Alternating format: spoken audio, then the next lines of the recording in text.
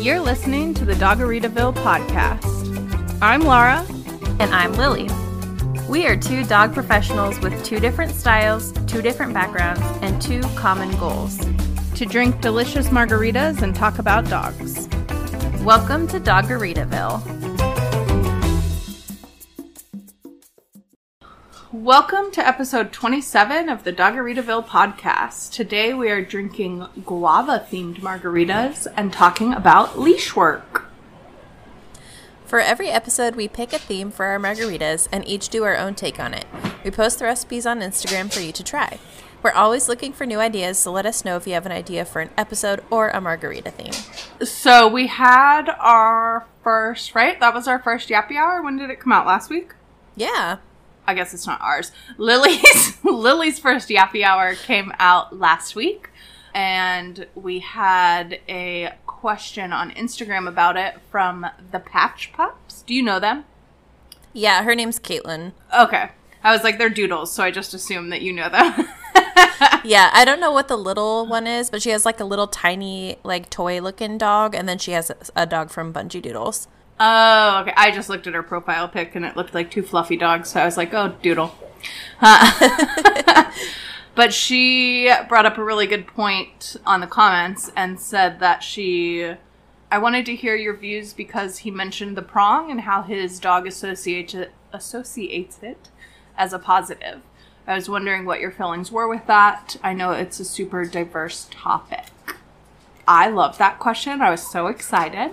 You know how I love Q&As. And I really liked Yappy Hour, too. I still don't want to do it, but I really like listening to it. I really liked it, too. I thought it was good.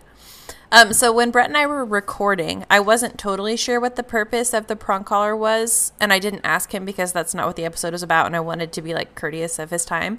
But my guess was that he wanted to help change his dog's emotional state, and sometimes that's easier to do if you change their situation. So if Nala is used to getting leashed up in a certain way, and that's what she associates with the attack that she went through, then it will be easier to change her state of mind if he starts leashing her up in a different way and then conditions that new way of leashing her up to mean that good things are going to happen.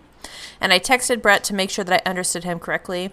And he said yes, he wants to condition a way of leashing her up that will trigger dopamine or the anticipation of something good.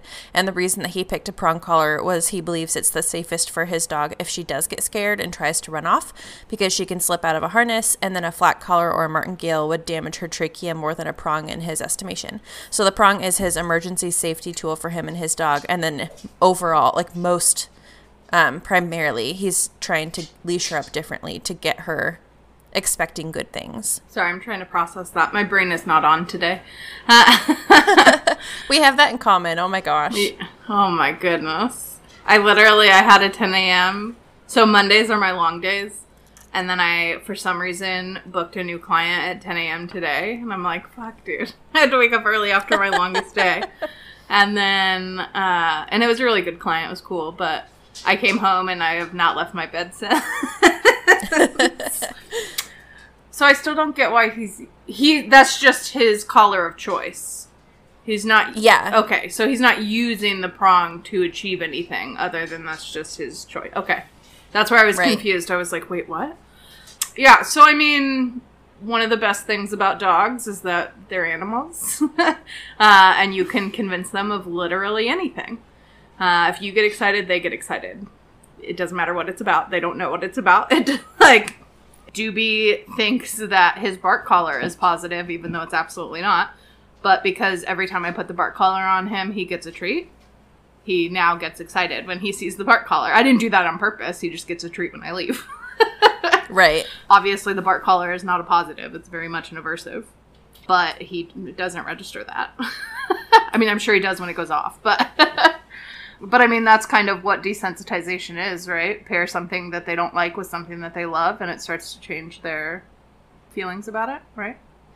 Yeah, and it's interesting that you say that, because this is where you come into the trickiness of, it's just about the dog. Because there are plenty of dogs who would maybe start to associate that treat with something bad because you leave after the treat. You know what I mean? Yeah. So it's it's not always that a prong collar is going to be aversive for your dog or a bark collar. And it's also not always that food is going to be positive for your dog. It all depends on how they feel about it. Yeah, that's a really good point.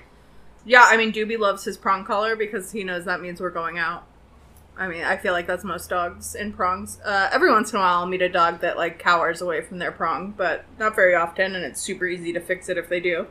Peter's another good example because he actually hates harnesses. He wears one, but he hates it because it takes so much contact to put on. Like, it has to go over his head, or I have to touch his chest, and that's just too much contact for him. He doesn't like the martingale or he doesn't like any collar really either, just because, again, it has to go over his head. But he likes them a hell of a lot better than the harnesses that require me to touch him all over. So, yeah, I mean, every dog is different. Just because a prong is an aversive doesn't mean the dog thinks it's an aversive, right? Yeah, and I mean, of course, there's all of the, like, what are your goals with it, right? Like, if your goal is to get your dog to stop doing something by popping the prong, then, you know, by definition, it becomes a punishment. But I don't know. We could get into so much stuff here. Yeah. It really just depends on how you condition it and how your dog receives that conditioning. Yeah, I mean, I think 99% of the time people are using prongs to stop pulling, right? And in that case, yes, it's absolutely aversive. That doesn't mean that you can't get them to feel positively about it. Like, you can still just reward them every time it goes on. And done. Well, and if every time it goes on, you go on a walk, and the only thing that you're doing to stop them from bullying is literally just put the prong collar on them. Like, they probably don't even notice that it's there, you know? Like, yeah. Like, if a dog wants to pull, they'll pull through anything. So if you're not, like, popping it and actually seeing a decrease in that behavior, they honestly probably don't give two shits about it. I had a client, so I use prongs, not very often, but I do use them, and I guess I can't say not very often, but regardless, I use them. I don't not like them.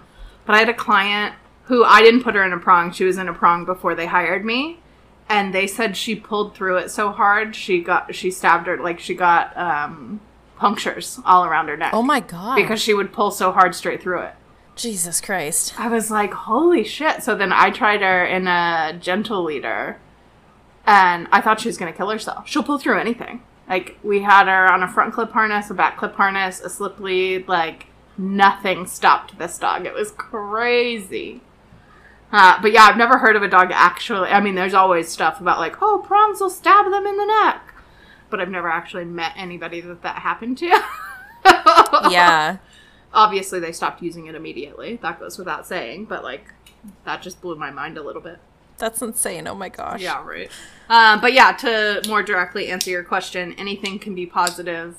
I mean, we could go into the philosophical debate of it's still not positive, but yeah, you can. Your dog's gonna think anything is positive if you teach them that appropriately. Yeah. So there you go. There you have it. I was listening to the new episode today. I want to start playing a drinking game in the fourth segment for every time I said, and stuff like that. I'm pretty sure I said it like 6 times in a span of 5 minutes. There was one time that it happened like 3 times in the same sentence. Yes! That's how you know I'm drunk.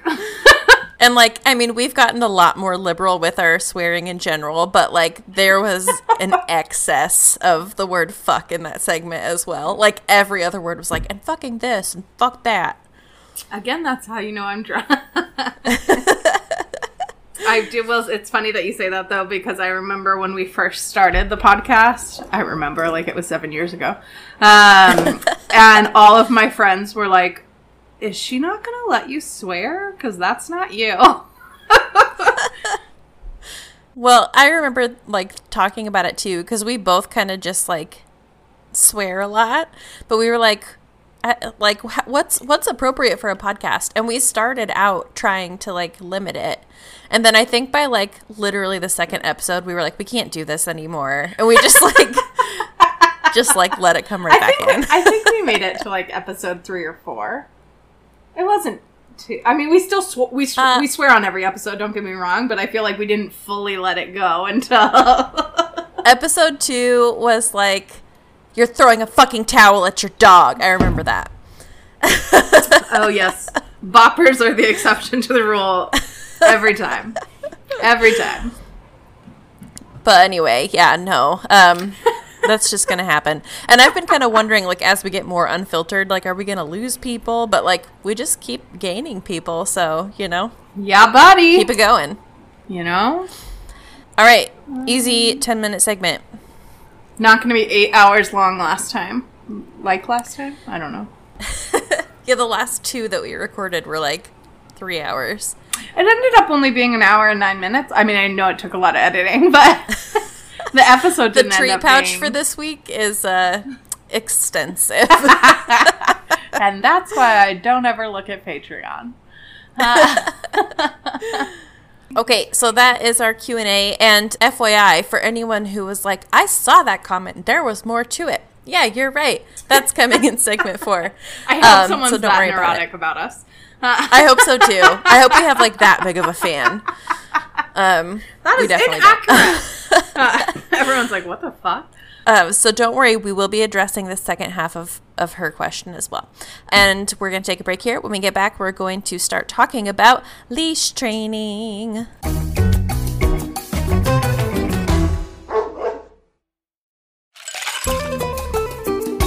Margarita check. How did you make your guava-themed margarita? I was really boring. Also, can I just say what a fucking saga guava was?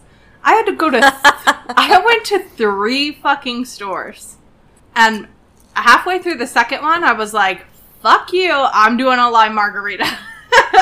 But then I still went to the third store, and they had... Literally, the third store had 1 can. That was it. So I doubled mine, because my favorite glass is now ginormous, so... It's 4 ounces of tequila, 2 ounces of triple sec, 2 juiced limes, and I did the full can, which was like 11.5 ounces of guava nectar. And it's good. It's not really for me. I feel like this is a very you beverage because it's super tart. Sure. It kind of reminds me of grapefruit a little bit. Not that tart, but still. It's good. It's tasty. It's not really my style. It's not my vibe. As usual, it looks like you were very extra about it. I just like to call it doing the assignment. I mean, some days I don't. Some days I just show up and I'm like, you know what? I put something blue in it. Just get over it. But that's me today. I went to 3 fucking stores, and that's all you're getting out of me. So it was a little bit of a saga for me too, not quite that much, but I started out at my local grocery store, and I had 2 experiences today where I knew that I was like standing in one spot and looking for something, and there was a person working nearby, and I was like, they're gonna come fucking talk to me, and I hate that. But both times they were just like the most helpful people, and so I'm glad that they did. But my social anxiety was like, please don't come over here. Don't come over here. Just let me look. But the first guy came over. I forget sometimes because you're so much more social comparatively, which is not hard to do, but I forget sometimes that you are also not social. And it just makes me really happy whenever I get reminded of it. Yeah, I'm definitely the social one of the 2 of us, yeah, but which, I mean, still not social. A cactus is more social than me, so not really that hard. True. But the first guy, came up and was like, can I help you find something? And I was like, I'm looking for guava-flavored things. And he was like, okay, well, I don't think that we have anything here, but there's a brand new Total Wine & More that just opened up and nearby. And I didn't know that. So that was very helpful. I was like, great, I'm going to go to Total Wine & More. And then the same thing happened where I was like standing looking, and then there was a guy, and I was like, he's going to come talk to me. And he did. And I was like, I'm looking for guava flavored things. And he got out this like little iPad and just typed in guava and was like, okay, I can get you guava this, guava this, guava this. And I ended up deciding on guava rum. He walked me right to it, and I was gone in 5 minutes. Wow. So that's my guava saga. Can I just say that I got one of their point cards, Total Wine & More, as soon as we started the podcast, and they think I live there now, because every 2 weeks I'm like always in there getting weird shit. So what I ended up doing was 2 juiced limes, 3 ounces of tequila, 1.5 ounces of the guava rum. And then when I was leaving the first grocery store, I was like, well, just in case the next place doesn't have guava, I just got one of those naked juices. Yeah, those are bomb. That was called tropical guava. So I was like, I'll just, use this. But I ended up putting in a splash of that just to sweeten it a little bit. And then I shook it with ice, poured it over crushed ice, and then I floated pineapple juice on top and did a lime wheel garnish. It's very pretty, and it's very yummy. So fancy. Will you send me the photo? Yeah. So that I can right lose now. it by the time I do the graphic and ask you for it again. Of course.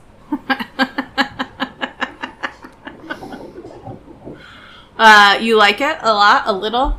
Oh, I forgot we're trying to rate things now. I forgot our rating system. Shot glasses, right? Sure. 10 shot glasses. I'm going to give this a 5 out of 10. Oh, it is pretty. I think that I'd give mine something similar, maybe 5 or 6, because it's not so different from a classic margarita. That was the first thing I thought when I took a sip. I was like, this kind of just tastes like a lime margarita. Yeah. The guava's pretty subtle. But earlier today, when I first brought home my guava rum, I made myself a guava rum and pineapple juice, and that was very yummy.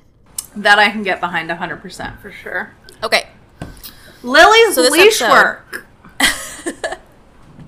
This episode is about leash work, and we couldn't figure out how to segment it up, so we just went with I'm going to talk about how I do it, and then Laura's going to talk about how she does it. We're both very tired. Okay. Yeah, also, I don't know if I've ever had, like, a harder time making an outline. It was very difficult because, like, I meet the dog and I figure out their things and then I go off of what they do. So to just have, like, a generic leash work, it's very difficult. And especially to put it in writing, like, step by step is also very difficult. Yeah, that was difficult, but I also knew that I would need it because I can't just riff on what I do. I would get totally lost because, again, it's like different every time. So I knew I would need to write it down, but then writing it down ended up being hard. Yeah, it's a whole thing. So I'm just gonna go through it here. So we've mentioned this in a previous episode. It almost always looks different depending on the dog and depending on the client, how we do leash work. So I'm going to try to be as coherent as possible, but no promises. So my go-to method for leash work is to start indoors with minimal distractions and work on teaching foundations. And my favorite thing to teach is what to do when the dog feels pressure on the leash. Because if you just try taking your dog outside for the first time on a walk, everything's so exciting. Your dog wants to get to everything and they want to move faster than you're moving. And so what makes the most sense to them is to just like struggle and fight and pull against everything holding them back so that they can get to what they want to get to. And dogs are only ever doing what pays off for them. So it's ridiculously easy to teach them immediately that pulling pays off because it gets them where they want to go. So they think that that's how a walk works. So before we ever get out the door, I want to show them that it actually does pay off to respond to leash pressure differently than that. What are you doing? Sorry. The audacity is so weird. It's acting like it's picking up the fan, but it's literally not possible that it's picking up the fan. The lines are just weird. Like, I know my voice is okay. Those lines are fine, but the bass line is like little squiggles. And I'm moving it like as far away from the fan as possible, and it doesn't change at all. Weird. Sorry, I'll stop freaking out about it, though. No, you're okay. So I want to teach the dog that it pays off to actually follow that leash pressure rather than work against it. And so just like anything else, I teach the dog with minimal distractions and slowly build up the difficulty until we're ready to do that outside. And then I also like to teach some really easy behaviors that will help me regain the dog's attention and kind of reset them if they're having a hard time focusing. So like touch is one I've been using a lot lately. Heel, I've just recently started teaching heel. I've like never taught a dog to heel until just a few months ago because I've never needed it for anything. But that way, if we're out on a walk and suddenly the dog gets too distracted, then we can stop the walk and kind of calm down by practicing those things that they're really good at. So I have a question because I feel like this doesn't make sense. What are you teaching them to do as far as respond to leash pressure? Oh, yeah. So I have a couple videos on my TikTok, and I don't know if I have them anywhere else, of me doing this exercise. So what I do is I work inside, and I make the leash pretty short, like about 3 feet or so. And I just give really light pressure on the leash in some direction. And it's not enough pressure to pull the dog, but it's like enough that they'll feel it. And then I either call them to me or lure them with a treat. So the pressure happens, and then they get lured to go in that direction. Oh, okay. So it's kind of like horses, where like if you give a tug right and they are supposed to go right, you give a tug left, they go left. Yeah, I can't speak to that because I've never done that with horses. I've never worked with horses, but yeah, that sounds correct. Okay, but so you're just teaching them that like the leash pressure means come over here. Yep, so I'm just teaching a cue. So yeah, the leash pressure is their cue to follow whatever direction they feel it in. Does that answer the question? Yeah. Cool. So I don't always do that, and I'll give a for instance. So I just met a new client yesterday. They're older. They live in a retirement community, and they have a little 5-month-old puppy. And I can tell that their walks with her are like the highlight of their day. And so in my mind, I'm like, if I can avoid having them stop their walks to work, I'm going to avoid it because they just love it. They love going out with their dog. And she's only 5 months old. She doesn't have a ton of bad habits. And she ended up being super attentive and would take treats even outside and was really distractible and everything. So because the situation was the way it was, I just didn't think it was very important to go back inside and start working there. So instead, we just worked on the walk that they're doing now and kind of improving it. So it depends on the situation. I don't always do that. And I would actually say like most of the time I end up not doing that. That's just kind of like the default in my head is how I would like to do things. Does that make sense? Yeah. And then at the end of the day, I think the most important thing is to treat the walk like a game. That's how I think of it. You can use whatever analogy you want, but I want there to be very clear rules, and I want you to spend your time teaching your dog the rules and then always enforce the rules. So one mistake that I see a lot is like if one of your rules is no pulling, you'll let the dog get away with some pulling, like for a second or two, or like if it's light, maybe they're not like tugging super hard, but they do put tension in the leash, so you just like let it go. So if there's a rule, you should always be enforcing that rule, even if the rule wasn't broken too much, and that's to keep it clear for the dog. It's not to just be an asshole. It's to like literally communicate clearly with your dog about what the rules are. Well, and really, I mean, if you're that clear and that consistent, it's not going to keep coming up. They're not going to keep pulling a little bit. That's the whole point, is the more consistent you are, the more effective the training is. Exactly. Yep.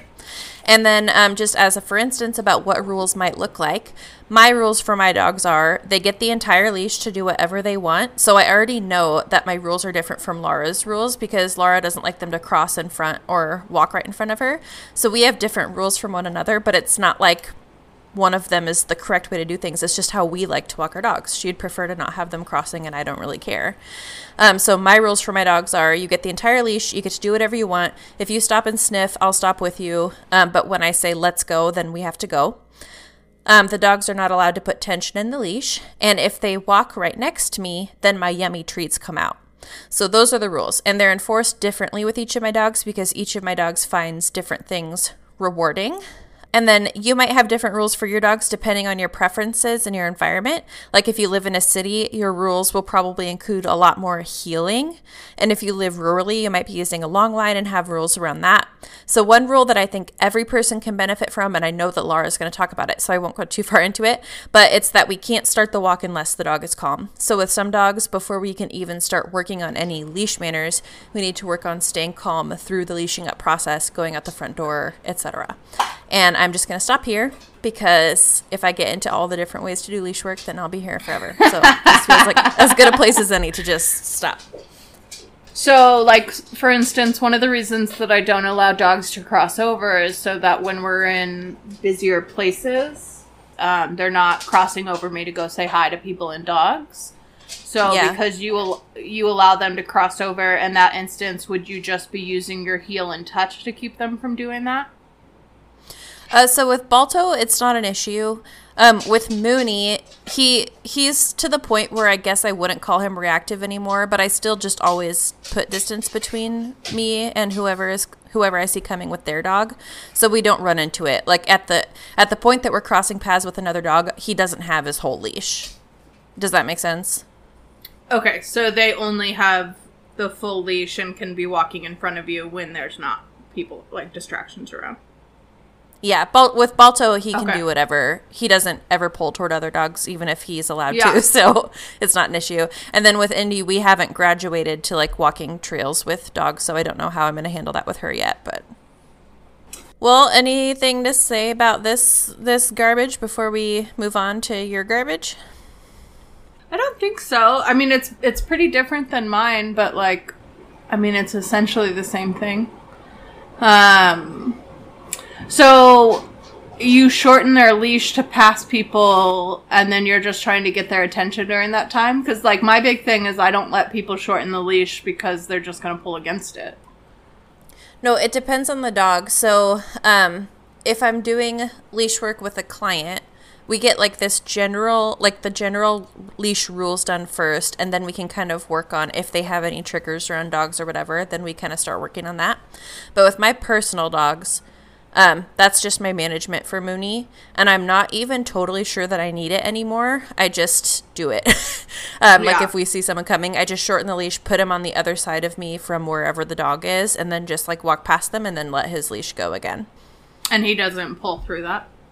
Not always. Some dogs he does still kind of pull toward, so that's why I have to shorten his leash and keep him on the other side of me. But it totally depends on the dog. I don't know like what his preferences are, but... His preferences. That's funny. Like, most dogs react to Mooney, and so, like, he'll have dogs who are, like, barking at him, and he's like, oh, what? Is something happening? And he'll just, like, pass it with no problem. But then, like, some other dog, he'll randomly be like, I have a problem with that. So, I don't know. I don't know what his issue is, They were muttering under their breaths. He's like, I prefer an aggressive person. That's kind of how I am too. Like, be aggressive, but be honest with me, you know? Don't talk shit.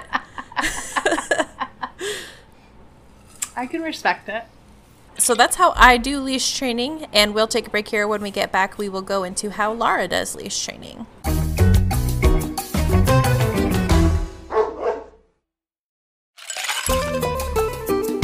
Margarita check, Lara. How's your shitty guava margarita? I wouldn't say shitty. Per usual, it's getting better as it goes on. That tends to happen. You know, it's weird. Yeah. Once you get over the initial tartness, it's pretty bomb. How's yours? Your fancy ass bullshit with your guava rum. I like it. I'm happy with it. It's nothing special for sure, but it's good. It's kind of nice, though, like, if you're just sick of the classic and want, like, a little zhuzh. It's perfect. Yeah. So, like Lily mentioned, leash training varies very much by individual dogs. We have kind of a general concept, but it's going to change with every client for the most part. I have dogs that I do the exact opposite of what I would normally do because that's what seems to work for them. So it very much depends. I think something that neither of us addressed is gear, right? Like, neither one of us really, gear doesn't come into it. Yeah, I mean, I would teach the same way no matter what gear was on them. I tend to go with the harness just because I feel like it's safe. But no matter what they're wearing, I would teach the same way, I think. But, so, like, if you show up to a client's house and they walk their dog on a flat collar, do you recommend switching them to a harness, or you just teach them in a flat collar? It depends. So, if I show up and their dog, like, has a serious pulling problem, I'll suggest putting them in something else, just because I don't want them to damage their neck or whatever. But if they don't seem to be hurting themselves, then I don't really feel the need to switch out of a flat collar. I'm the same way. I'll make suggestions, but I don't really push equipment. So generally speaking, whatever they're in, I'm fine with keeping that. But kind of like what she said, it depends on the dog. So my new client today, she has 2 bullies. Neither one of them can walk on a leash at all. One of them pulls a shit ton and is super reactive. And the other one's a 9-month-old puppy that's not leash trained. So it's a disaster. But she walks the puppy on a martingale, which I'm fine with, whatever. But she walks the reactive puller on a back clip harness. And I didn't change them out of that equipment. We haven't started their leash training. We started just basics today. But So I pretty much I tell everyone, and what I told her was like, I don't give a shit what they walk on. That's up to you. It was funny though, because she is a kind of a prime example of leash training, because I showed up and she literally has a bag of like 3 different harnesses, a martingale, a flat collar, a prong collar. Like, she's tried everything. And I'm like, yeah, you just have to train them. Yeah. It doesn't matter what you use. Which is something that we didn't say in this episode. We've said it in other episodes before, but like, if you're putting equipment on your dog and the equipment changes your dog's behavior, you have not accomplished leash training. If that's what you want to do and that's what works for you, then great. But we have not leash trained your dog. But yeah, so I basically said to her, like, we'll see when we start leash training if I have recommendations, but as far as I'm concerned, whatever, if you have a preference, that's what we walk them on. I could really care less. I will say that I think leash training on a black clip harness is definitely a little bit more difficult for quite a few dogs. Not all dogs. I have other clients that we could put their dog in any harness and they stop pulling immediately.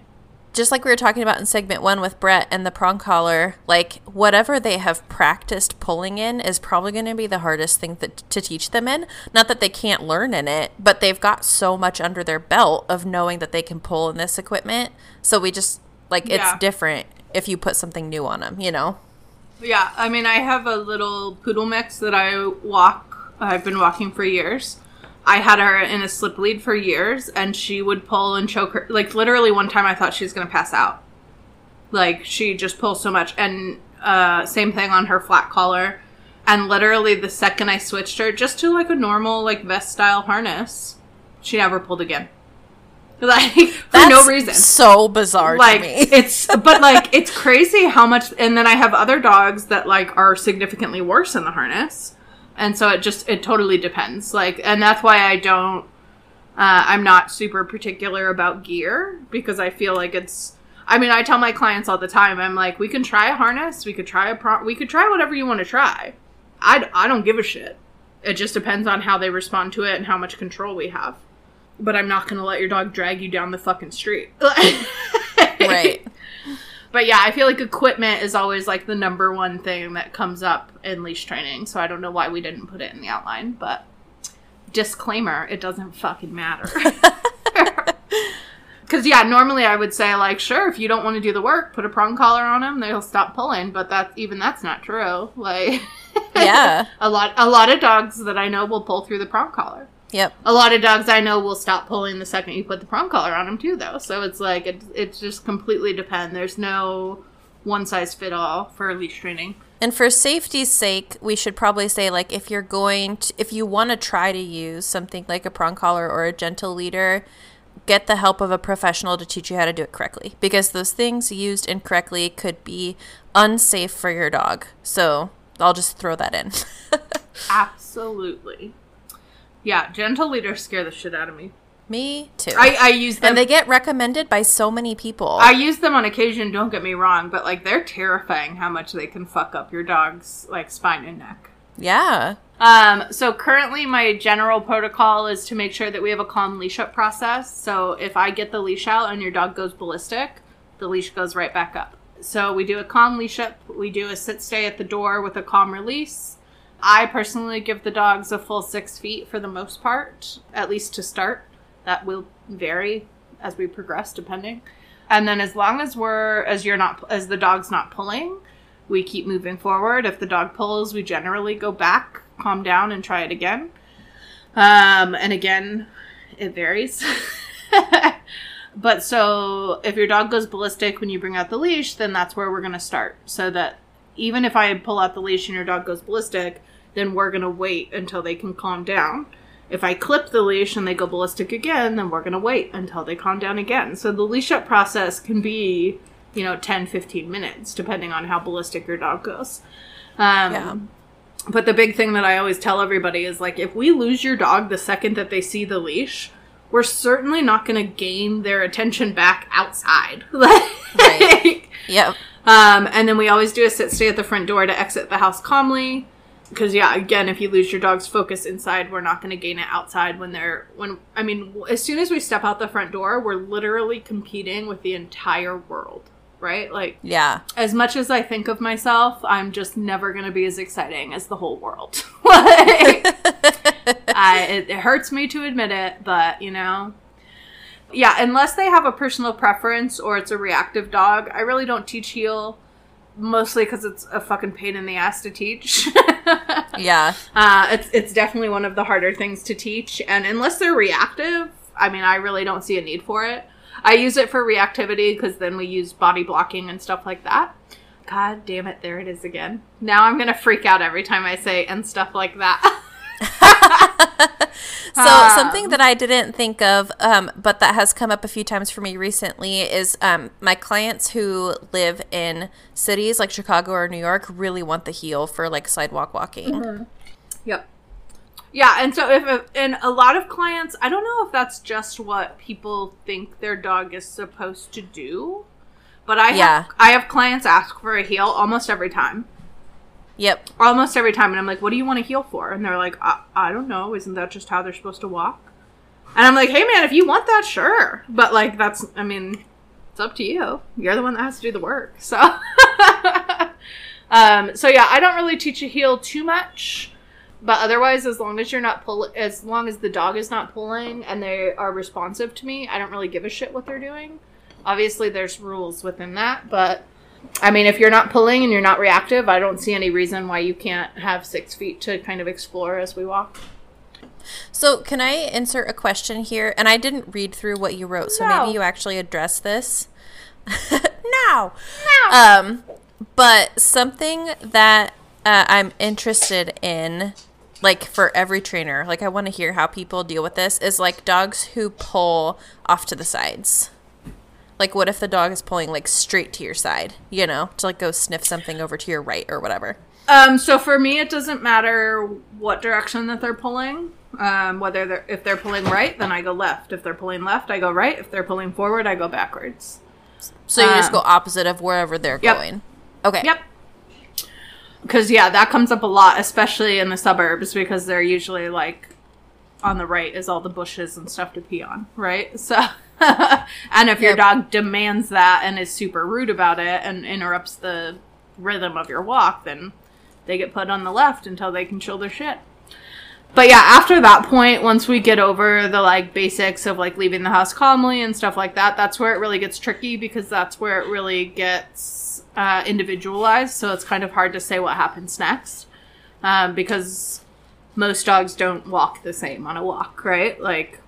But just as for instance, if I release them out the front door and they release too quickly, then we're going to walk back in. We're not going to do the sit stay again, but we're going to walk back in and walk back out until they can walk back out calmly. And then if the dog starts pulling down the entryway, I'm going to go right back to the front door and try again until they can walk down the entryway calmly. If they start pulling down the driveway, same thing. I'm going to go back up the driveway until they can walk down the driveway calmly.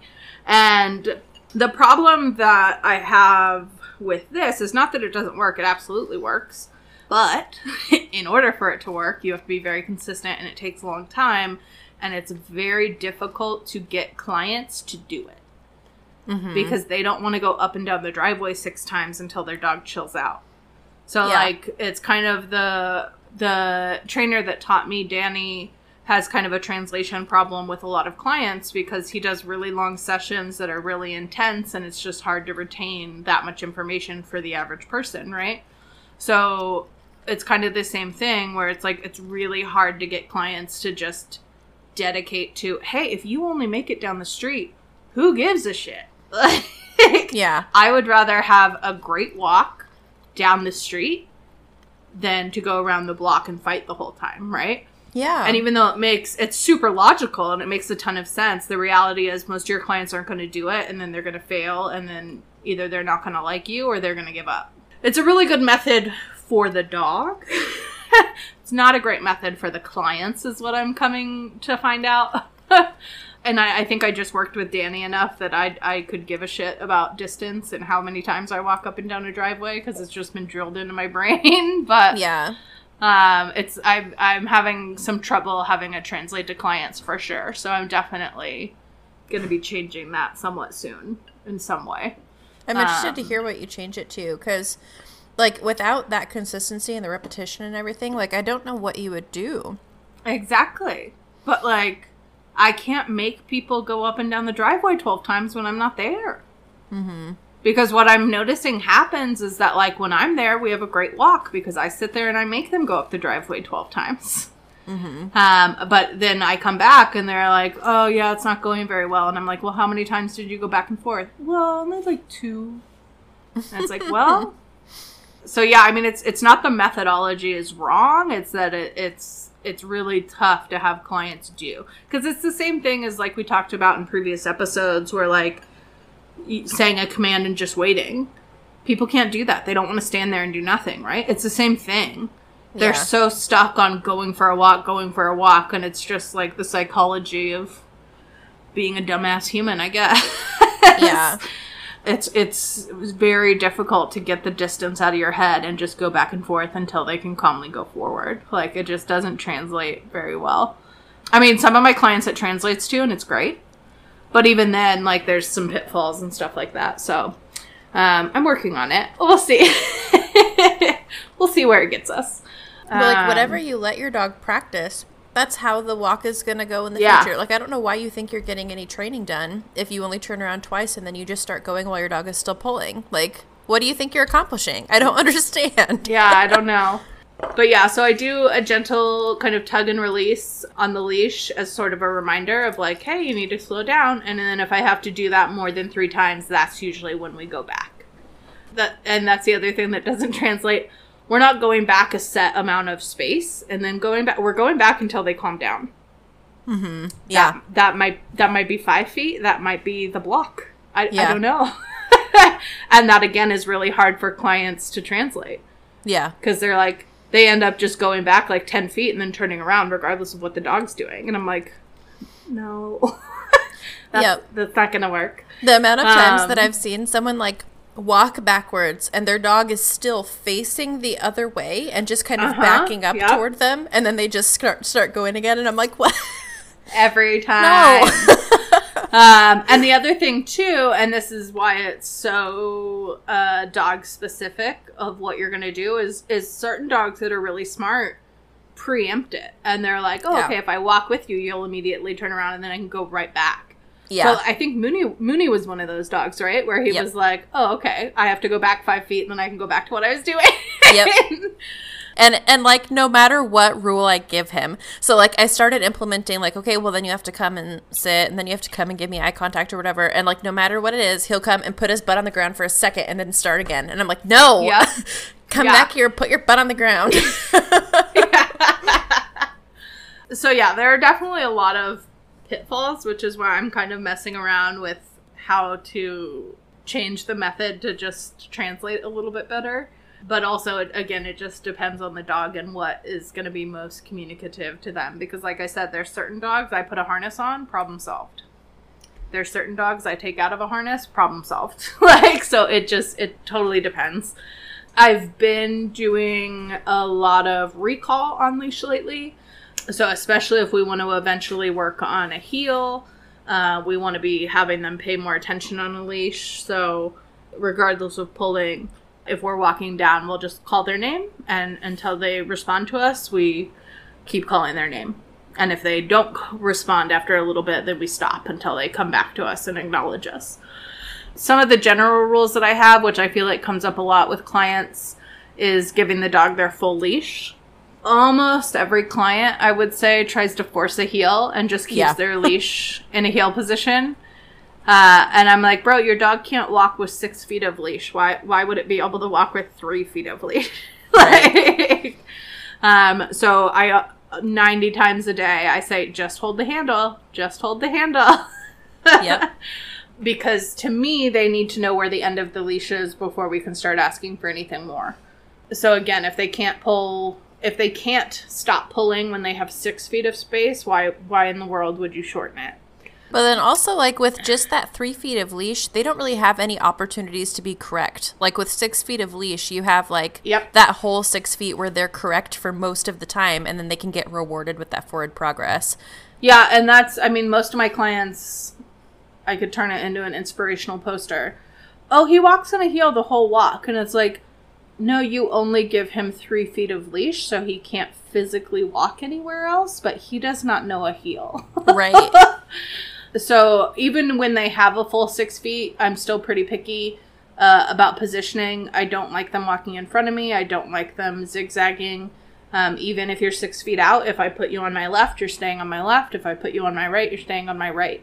And we generally do that because we don't want them pulling towards people or dogs or whatever it is. Obviously, they have free time as well. It's not like a militant walk. But if I put you on the right, then yeah, if there's bushes on the right, have a good time. But if there's bushes on the right and I put you on the left, you're not going to the bushes. And everyone's like, oh, well, how do you do that when they're 6 feet away from you? It's pretty fucking easy, man. You still have them on a leash. Right. It's that same leash pressure of if they start to go right, I just give them that little tug and release to stay left. And if they don't listen, we go back. And I do that mostly just for like self-control. Most of my clients are reactive, so we're usually building up to a heel and building up to ignoring whatever we're working around. So I guess if a dog wasn't reactive, I would be less strict about that. But I think it's just a good rule because especially, I mean, there's always shit going on, right? Whether it's a person that you're passing or chicken bone on the ground. Like, I just don't want my dog to learn that it can go wherever he wants, even on leash. So. And then, so things just keep popping up that I feel like, oh, we should probably address this. So one of the things that I see a lot is like when you instruct someone to turn around, they'll go to like 2 polar ends. So either they'll turn around if the dog doesn't want to go, so they'll just stop and wait for the dog. And then the other one is they'll just start dragging their dog down the street.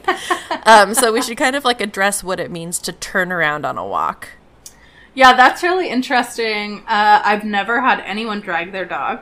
I've only had everybody hesitate and wait. And I'm always like, do not fucking wait for them. Go! Yep. Not very often. I've had it happen maybe once, but not very often will a dog let you drag them. Either they give up and start walking, or the person stops. But I would think maybe I've had that happen once or twice. Because that's everybody.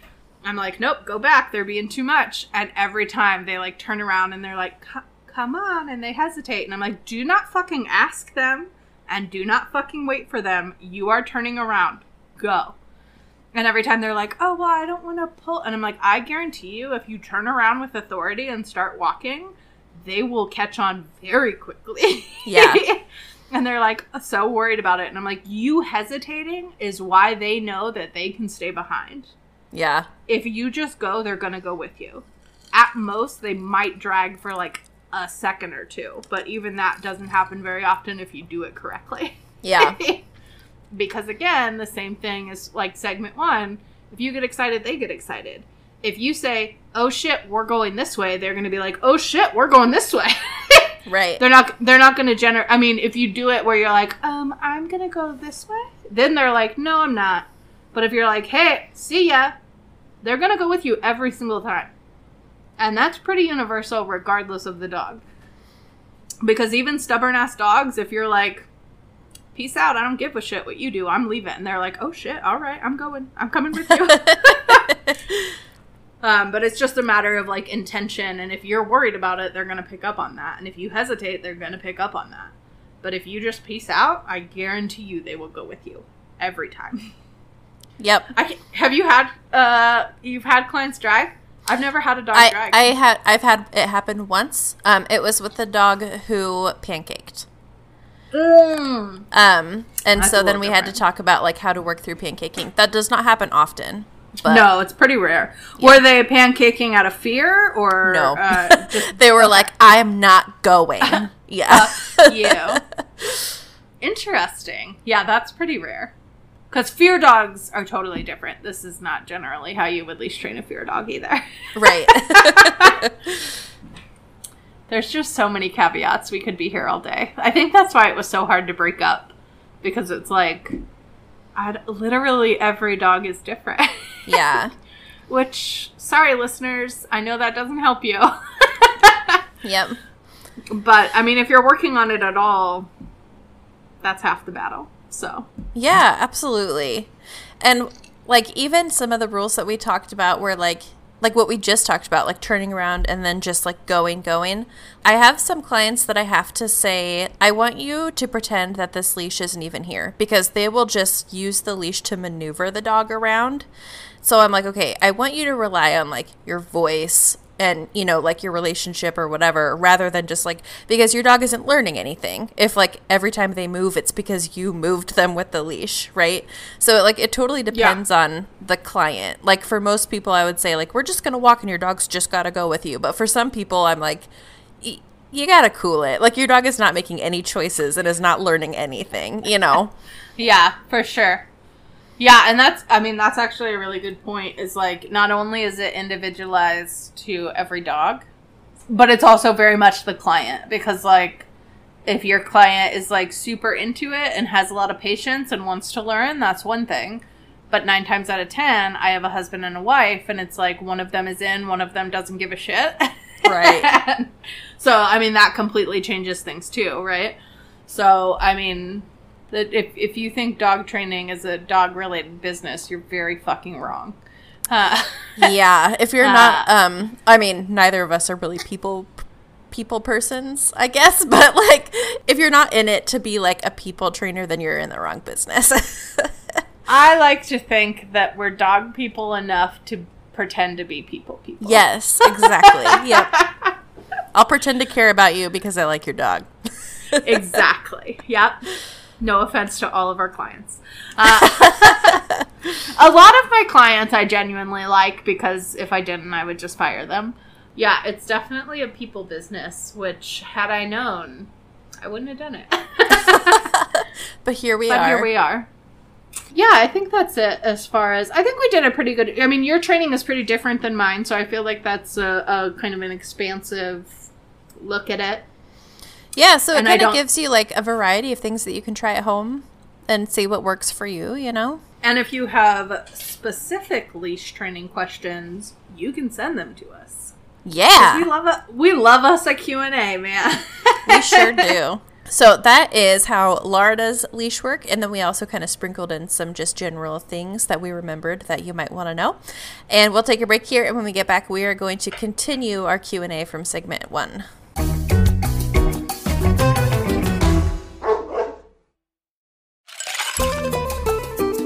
Final margarita check. How's it going? You're dancing. No, I'm not. I'm like 1.25 margaritas in. Feeling pretty good. It gets more and more delicious every sip I take. I like it. I'm going to up it from a 5-shot to a 6.5. Oh, okay. This is why we have to rate things in the beginning, because once you're a little drunk, it's like, oh no, it's great. Best margarita I ever had. How's yours? I'm so intrigued by the rum tequila combo. I think I did it last time or the time before, and it was confusing to me in theory, but it tasted great.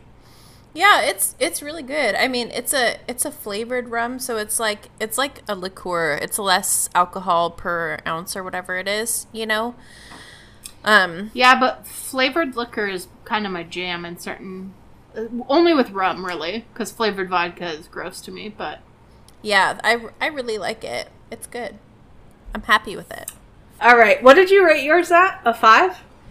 5 or a 6? A 5 or a 6. Yeah, right. The way that I feel about it is, like, it is good, but it's just not special. You know, that's all. Yeah, that's what I'm saying. It needs some zhuzh. Yeah. All right, so the second part of our Q&A from the Patch Pups was, he touched on, in the beginning, rescuing versus buying a dog that is health tested. I'm assuming that she means, how do you feel about that as well? So that's what we answered. Yeah, so I actually did reach out to Caitlin just to make sure I understood her question. And yeah, she just thought it was something that would be interesting to hear our take on. So it wasn't like anything more specific than what she said. And this topic could probably take up a whole entire episode, but we're just going to do a segment on it. We'll try to keep it brief. Yeah, so I don't remember what episode it was. It was like episode 2 or 3 or something really early. But I think we did a whole episode on rescuing versus buying, right?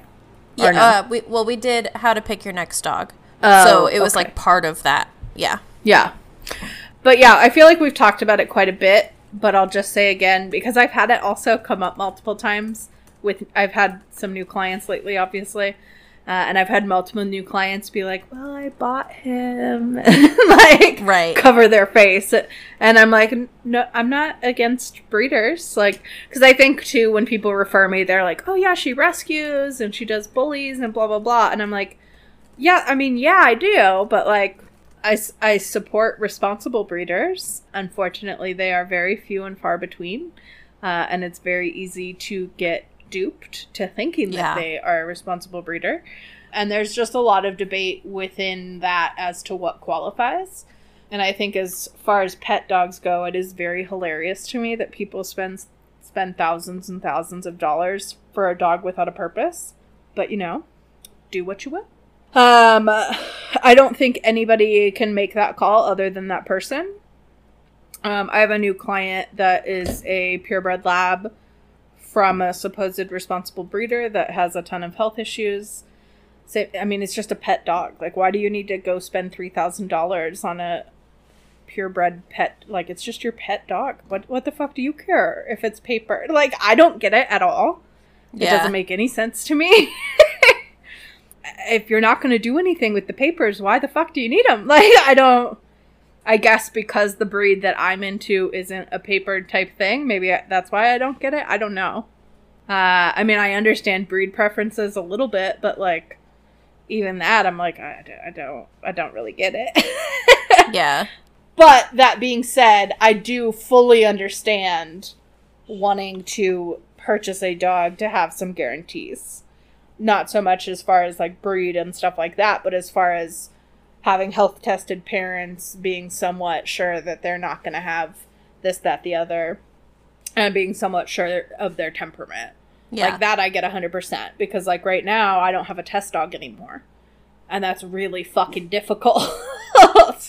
Obviously I know enough to rescue a dog and make sure that whatever dog I rescue is going to have the temperament that I need. But even that's a crapshoot, right? Yeah. Unfortunately, I just don't ever want to raise another puppy, so I'm stuck. But I keep thinking about it. I'm like, maybe I should like get a well-bred puppy and like have a bomb-ass test dog. And then I'm like, no. I would not like want to talk to you for like a whole year. No. I fucking hate puppies. I hate them. I don't want to raise, like, no, I do not want to raise a puppy. Ever again. I just don't want to. So yeah, I mean, from my personal standpoint, I think as a pet, it's unnecessary. I think if you want to do something like agility or show or blah, blah, blah, then hell yeah, have a good time. I think as a pet, it's a little bit ridiculous, but I'm not opposed to it. There it is. Lily knows a lot more about breeders than I do, though, so. I'm not totally convinced that I do. I mean, I feel like the farther that you get into it, the more you learn, really. Mm-hmm. Like, and I'm still at a point where, like, the farther I get into it, I'm still learning new things. So I don't know, like, at what point you finally know everything. But, but I can identify with a lot of, like, what I would now consider to be silly ideas that people have about dogs, because it was pretty recently that I had those like silly ideas too. Like I was always a person who said it's all how they're raised, and I thought that no-kill shelters were better than other shelters, and I can seriously identify with the person who feels like breeding in general is unethical, because I was that person. And when you come into the dog world, you tend to believe what you're told by the people around you until you learn on your own. And since I started in a shelter, I learned from like the other shelter volunteers that rescue is the only ethical way to get an animal, and all breeders are bad. And so I'll just say, If you're starting in a shelter, I promise that all of the other volunteers are just as dumb as you are. They're just more confident about it. So do your own research. Honestly, I feel like the more confident they are, the dumber they are. 100%. Listen to them less. Yep. If they're convinced that they know everything, then they definitely don't. So if someone had told me back then that the only way to solve the issue of homeless dogs was through responsible breeding, I would have said, like, well, yeah, but let's focus on rescue first and get that, like, taken care of, and then go back to focusing on responsible breeding. But the thing is, we really can't have responsible breeding in the future unless we have it now, because those responsibly bred dogs aren't just going to pop out of the dirt, like, ready to continue their responsibly bred lines if we, like, don't let breeders do that work right now. So it's work that does need to be done now, or else it can't be done later after, like, the homeless crisis is quote unquote solved, which it never will be, like, just FYI. But but we touched on this a little bit in our episode about how to pick your next dog, but it bears repeating. Laura and I are both pro rescue and pro breeder. We're pro dog. So we want those things to be done responsibly. And if every rescue and every breeder takes their dogs back, that's when we won't have homeless pets anymore, or homeless dogs. That's the way forward. So whatever works best for you and your lifestyle, I say adopt or shop, but just do it responsibly. Yeah, I mean, I think more so than responsible breeding being what helps us, I think shutting down irresponsible breeding is what's going to help us more than anything. Because to me, the responsible breeders are just in a different universe, right? Like, they never have anything to do with the rescues. Yeah. Or the shelters, whereas the irresponsible breeders all the time. Yeah. So to me, it's more about regulations and enforcement of those regulations. So, like, Vegas has a spay and neuter law that is not enforced in any way. That's a big problem. They have breeding licenses that anybody can get. That's a problem. And I don't know how to fix that, honestly. I mean, there's no way for them to get enough of a budget to enforce it well. And even if there were, it's hard to enforce, right? Because what are the standards for that? I mean, obviously we would say the parents have to be health tested and blah, blah, blah. But it's like, well, how the hell do you enforce that?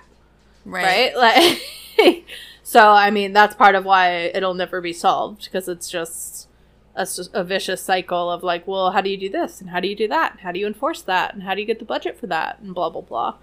But yeah, I think spay and neuter is definitely a huge part of it. And then shutting down bad breeders. I mean, as a rescue person, I come in contact with bad breeders pretty fucking regularly. Recently, a friend got a shepherd puppy from a bad breeder, and this breeder, I mean, I checked out. I got referrals. We did all of our due diligence, and we still got screwed.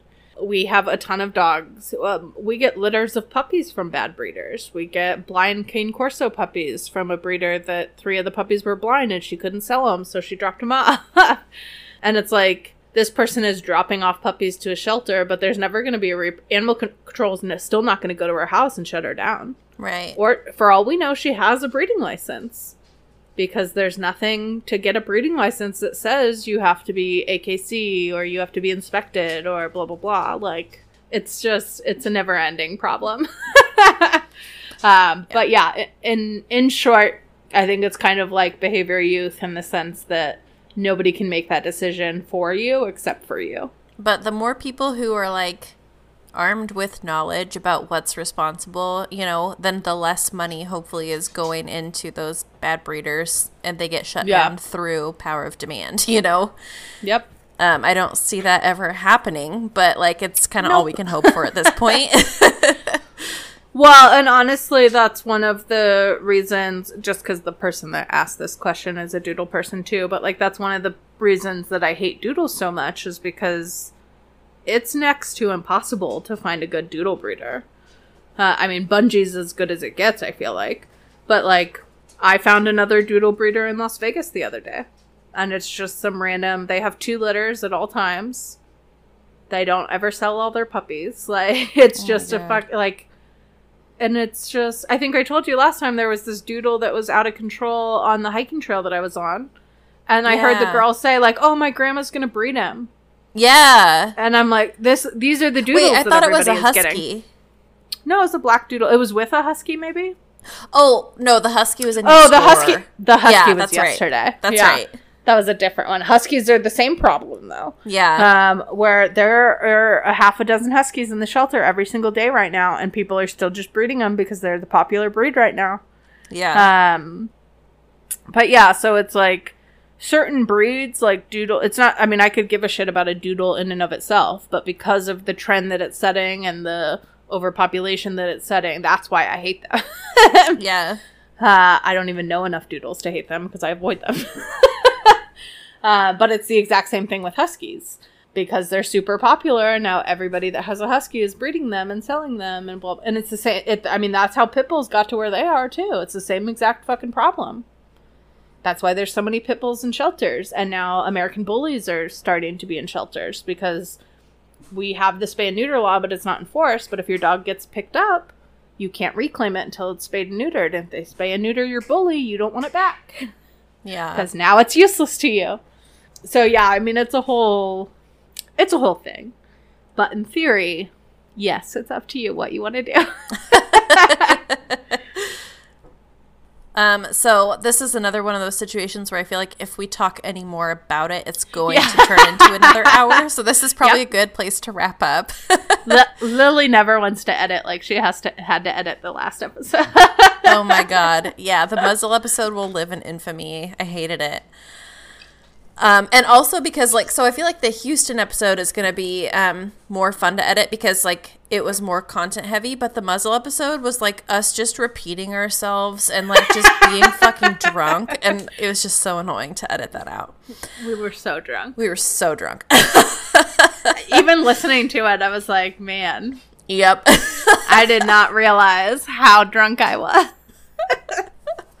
Whoopsie. Okay, so to avoid that situation, I think that about wraps it up. Our 27th episode is ready to be let out of the kennel. You can find me on TikTok and Instagram at Miss Lily's Dogs, or on my website, misslilysdogs.com, or my online training platform, patreon.com/misslilysdogs. You can find me on Instagram at properpupperslv and my website, properpupperslv.com. And we'll see you next time because we have no idea what we're doing. So yeah, see you next time on the Doggeritaville podcast.